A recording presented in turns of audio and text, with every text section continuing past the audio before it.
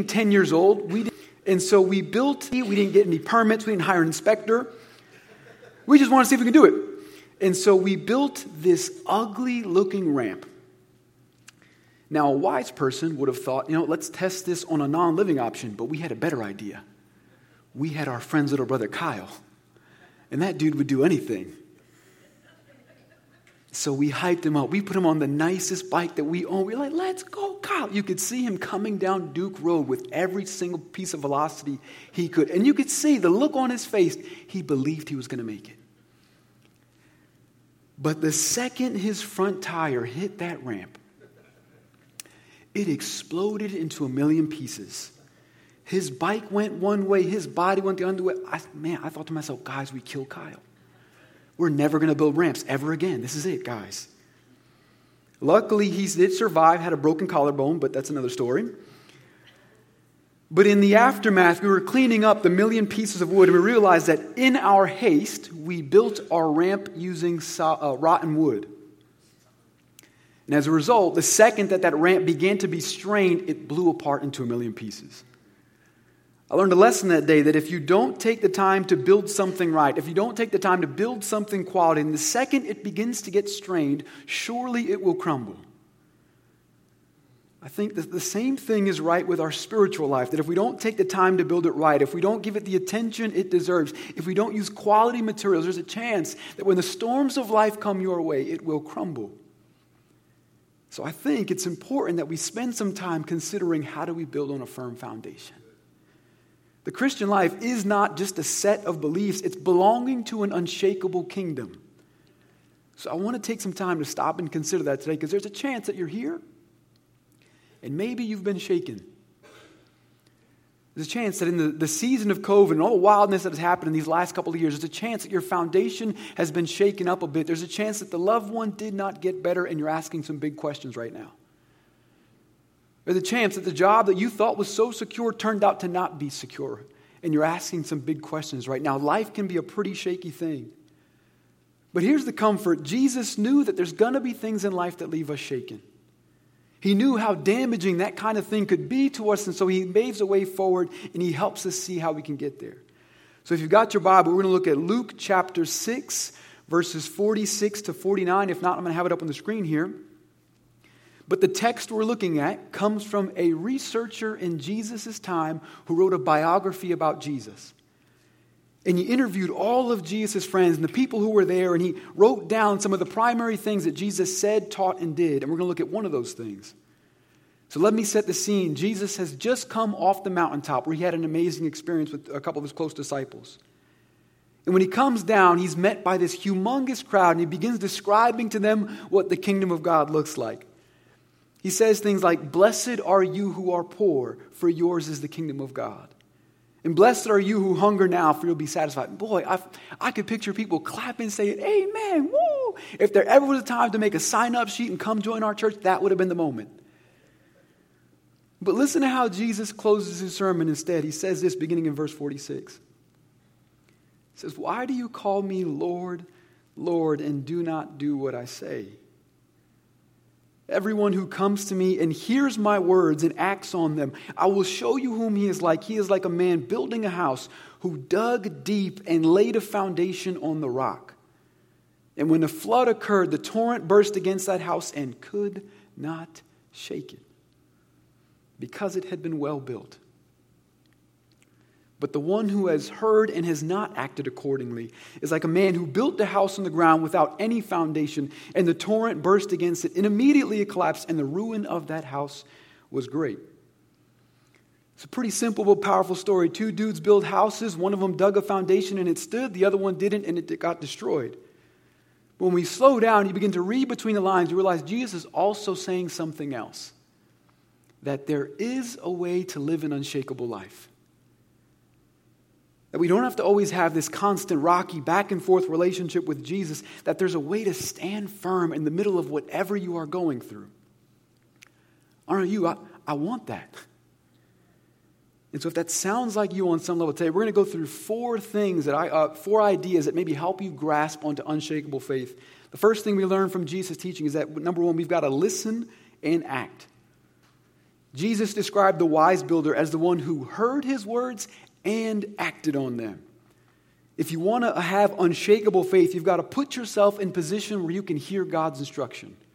I'll give you an example of how this works. Kind of frustrating now that I have kids, but I can remember a time when my parents would yell from the upstairs, "Andrew!"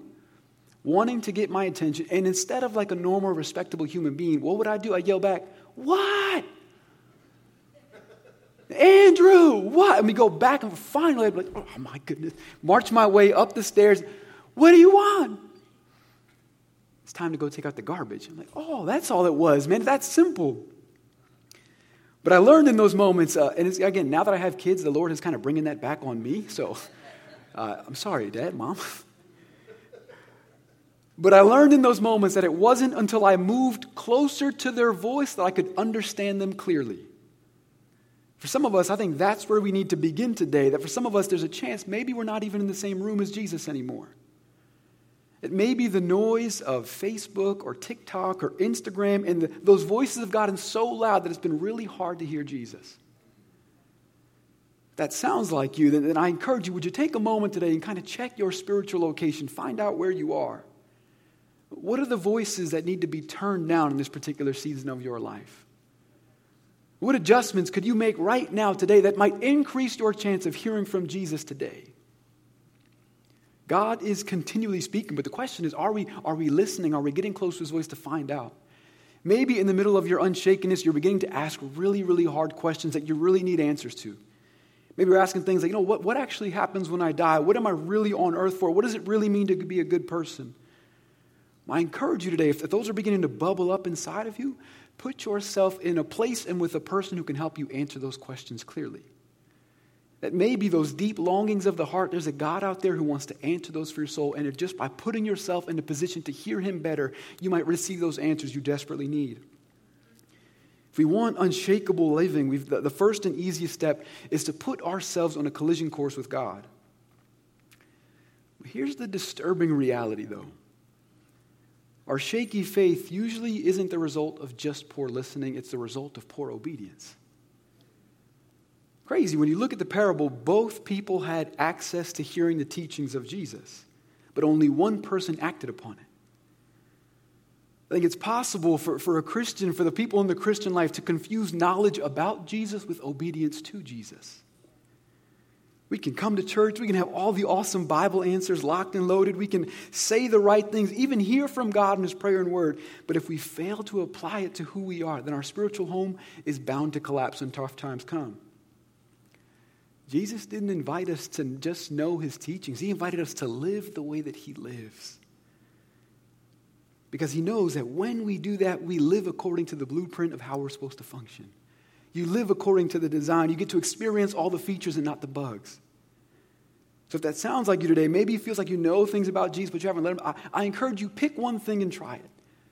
Jesus seemed to model radical generosity. Would you try and be generous for 10 days and see if Jesus doesn't change your heart in the process? Jesus modeled radical forgiveness. Would you try forgiving 3 people this week and see if Jesus doesn't change your heart in the process? Don't just know about what he says. Try what he says and see if God will move you in the process of doing so. If you want the unshakable life, you've got to first listen and do what Jesus says. Second thing that Jesus invites us to is to dig deep. I don't know about you, I'm fully capable of doing something with half the amount of effort it deserves. For example, when I read that whole pray for your enemies things, I gave that half effort. There were times when my prayers for my enemies weren't that great. I say, Lord, bless Tommy. Let his pants catch on fire while he sleeps. Let him fall down an escalator and just keep falling and falling and falling. I knew what God wanted me to do. I just didn't want to do it well. I was afraid that maybe in my prayers, God would actually bless Tommy and God would change my heart towards him. And I didn't really want that at that moment. I began realizing that I think I loved my anger more than I loved Jesus' forgiveness. And in doing so, I closed off this whole below the surface part of who I was to the Lord. And when I started to think about it more clearly, I said, you know what, God, what I really wanted was I wanted God to transform the flashy parts of who I was. God, make me a better preacher. Make me a better leader. But this grudge-holding part, no, don't have access to that, God. And as a result, I stifled my relationship with the Lord. The wise builder knew that surface level commitment does not produce long-lasting transformation.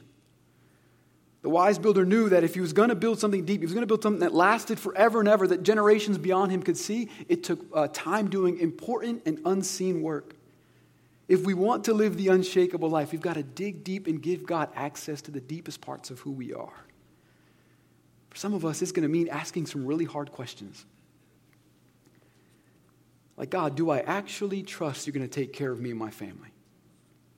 Or am I trusting in my own ability? God, what are the things I worship more than you today? Because I'm thinking I'm beginning to find some. God, what's that sin that I've been holding on to that I don't want anybody to know about, that I haven't let anybody have access to yet? God, what's that sin that if I just move past it, I might experience freedom in you? Be honest, I think this is kind of a scary thing because for some of us, we've gotten so comfortable hiding those hidden parts from God that we think he's forgotten about it. We think, oh, we finally tricked him. He's finally stopped asking about the things that are in my closet. Can I tell you today as a word of encouragement, that place that you may be afraid to give Jesus access to, he has the best plan for. That if you want to experience Jesus in an amazing way, maybe the next stage in that process is giving him access to that part of who you are and watching him transform it and so you can see his amazing work. If you go to a doctor and you're not honest about your symptoms, you're never going to get the cure for your sickness. If you want unshakable faith, you've got to give God access to the deepest and most realist parts of who you are. You've got to dig deep just like the wise builder. The third thing is you've got to expect the storm.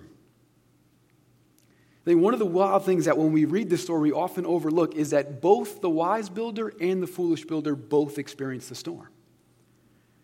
We've got this weird expectation sometimes that if you follow Jesus, you're never going to experience storms, and that's false. I hate to be the bearer of bad news. The Christian life isn't stormless, but it is storm-proof. Expecting life to be stormless is a really bad strategy for how things go. People who expect life to be stormless don't really have a clear picture of what sin is. It's not just the bad decisions that we make. It's a curse that's stricken the fabric of the universe. Disease, famine, wild things that happen is not just because of bad decisions people make. It's because sin is in the environment around us. But it's going to be defeated in the powerful reign of Christ. And so we need to build a spiritual life that expects sin but trusts that it's going to be defeated. The wise builder knew one day a storm is going to come, and so I'm going to dig deep now. The wise builder knew there's going to be days where things are going to get really bad on the surface, and something deeper than that is going to have to anchor me to the ground when nothing else will. You know what's pretty crazy? The first thing that often flies off on a house in a storm are the decorations. The exterior things that are meant to make the house look good, but when the wind and the rain pick up, they're some of the first things that fly off the house. I say that to say you may not look pretty on the day that your storm comes. You may not have a big smile. You may not even have it all together. But if you spend time and dig deep and build a quality foundation in your relationship with Jesus, your house will not topple over. Decorations can be replaced. Bad foundations have to be rebuilt. I don't know about you. I want a storm-proof foundation that does not topple over when things get bad. Here's a crazy thing, though. There's a chance that storms actually make your foundation stronger. Okay, follow me here. I'm about to get super nerdy. I was listening to a podcast about concrete a little while back. I know you're thinking, what type of nerd listens to I'll tell you, this type of nerd right here.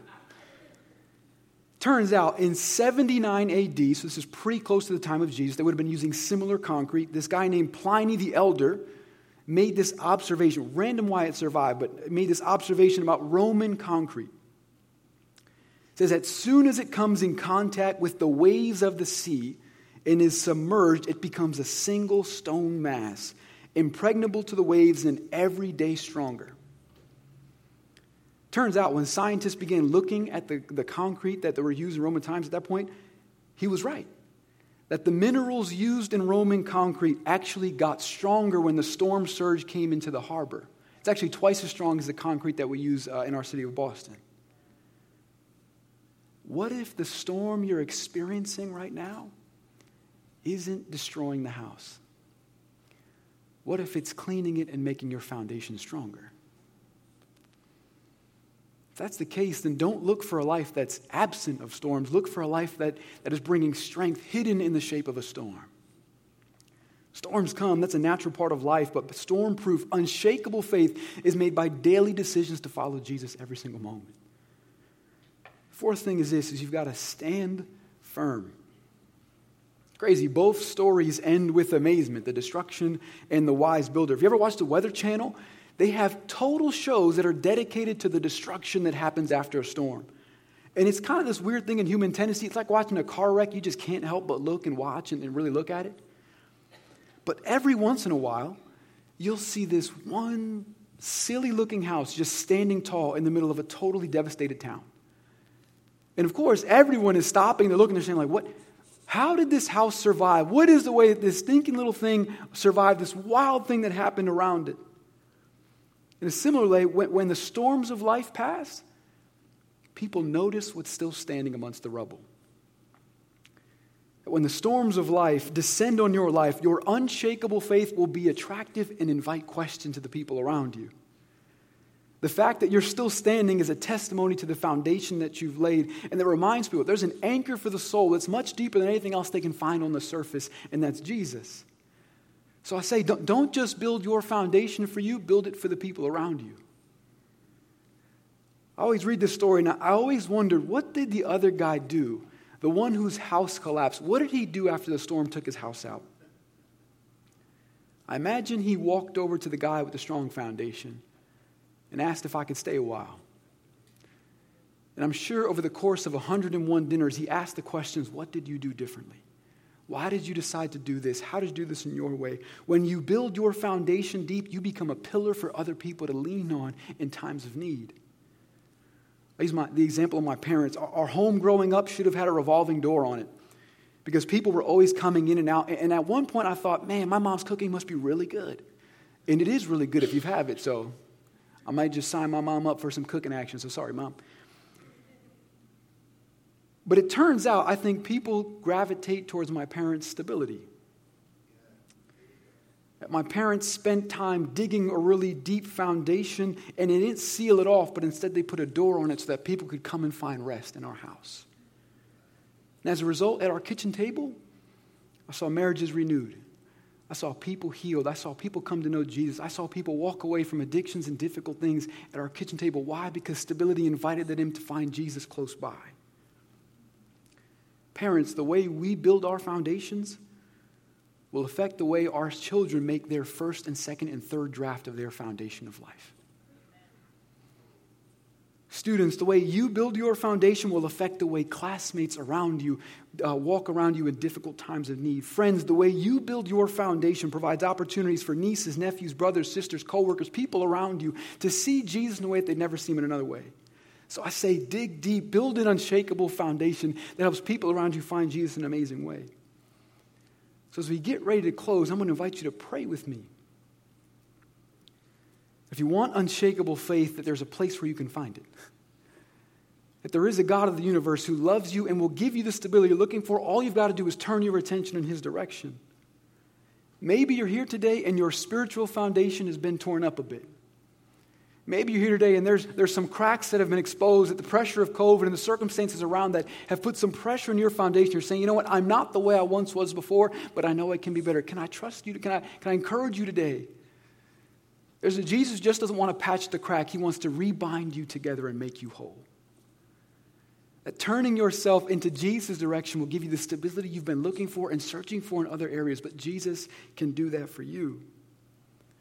Or maybe you're here today and you're saying, you know what, I've had a wonderful foundation, but I've sealed it off tight. Can I encourage this morning, would you make some space for a door today? Would you make space for someone to come into your life, someone to gravitate to the good things that God has shown you and get attached to those kind of things? Folks, we serve an amazing God. He does amazing and wonderful things. Would you trust your life to him and see if he doesn't give you everything you need and more? Would you join me in prayer?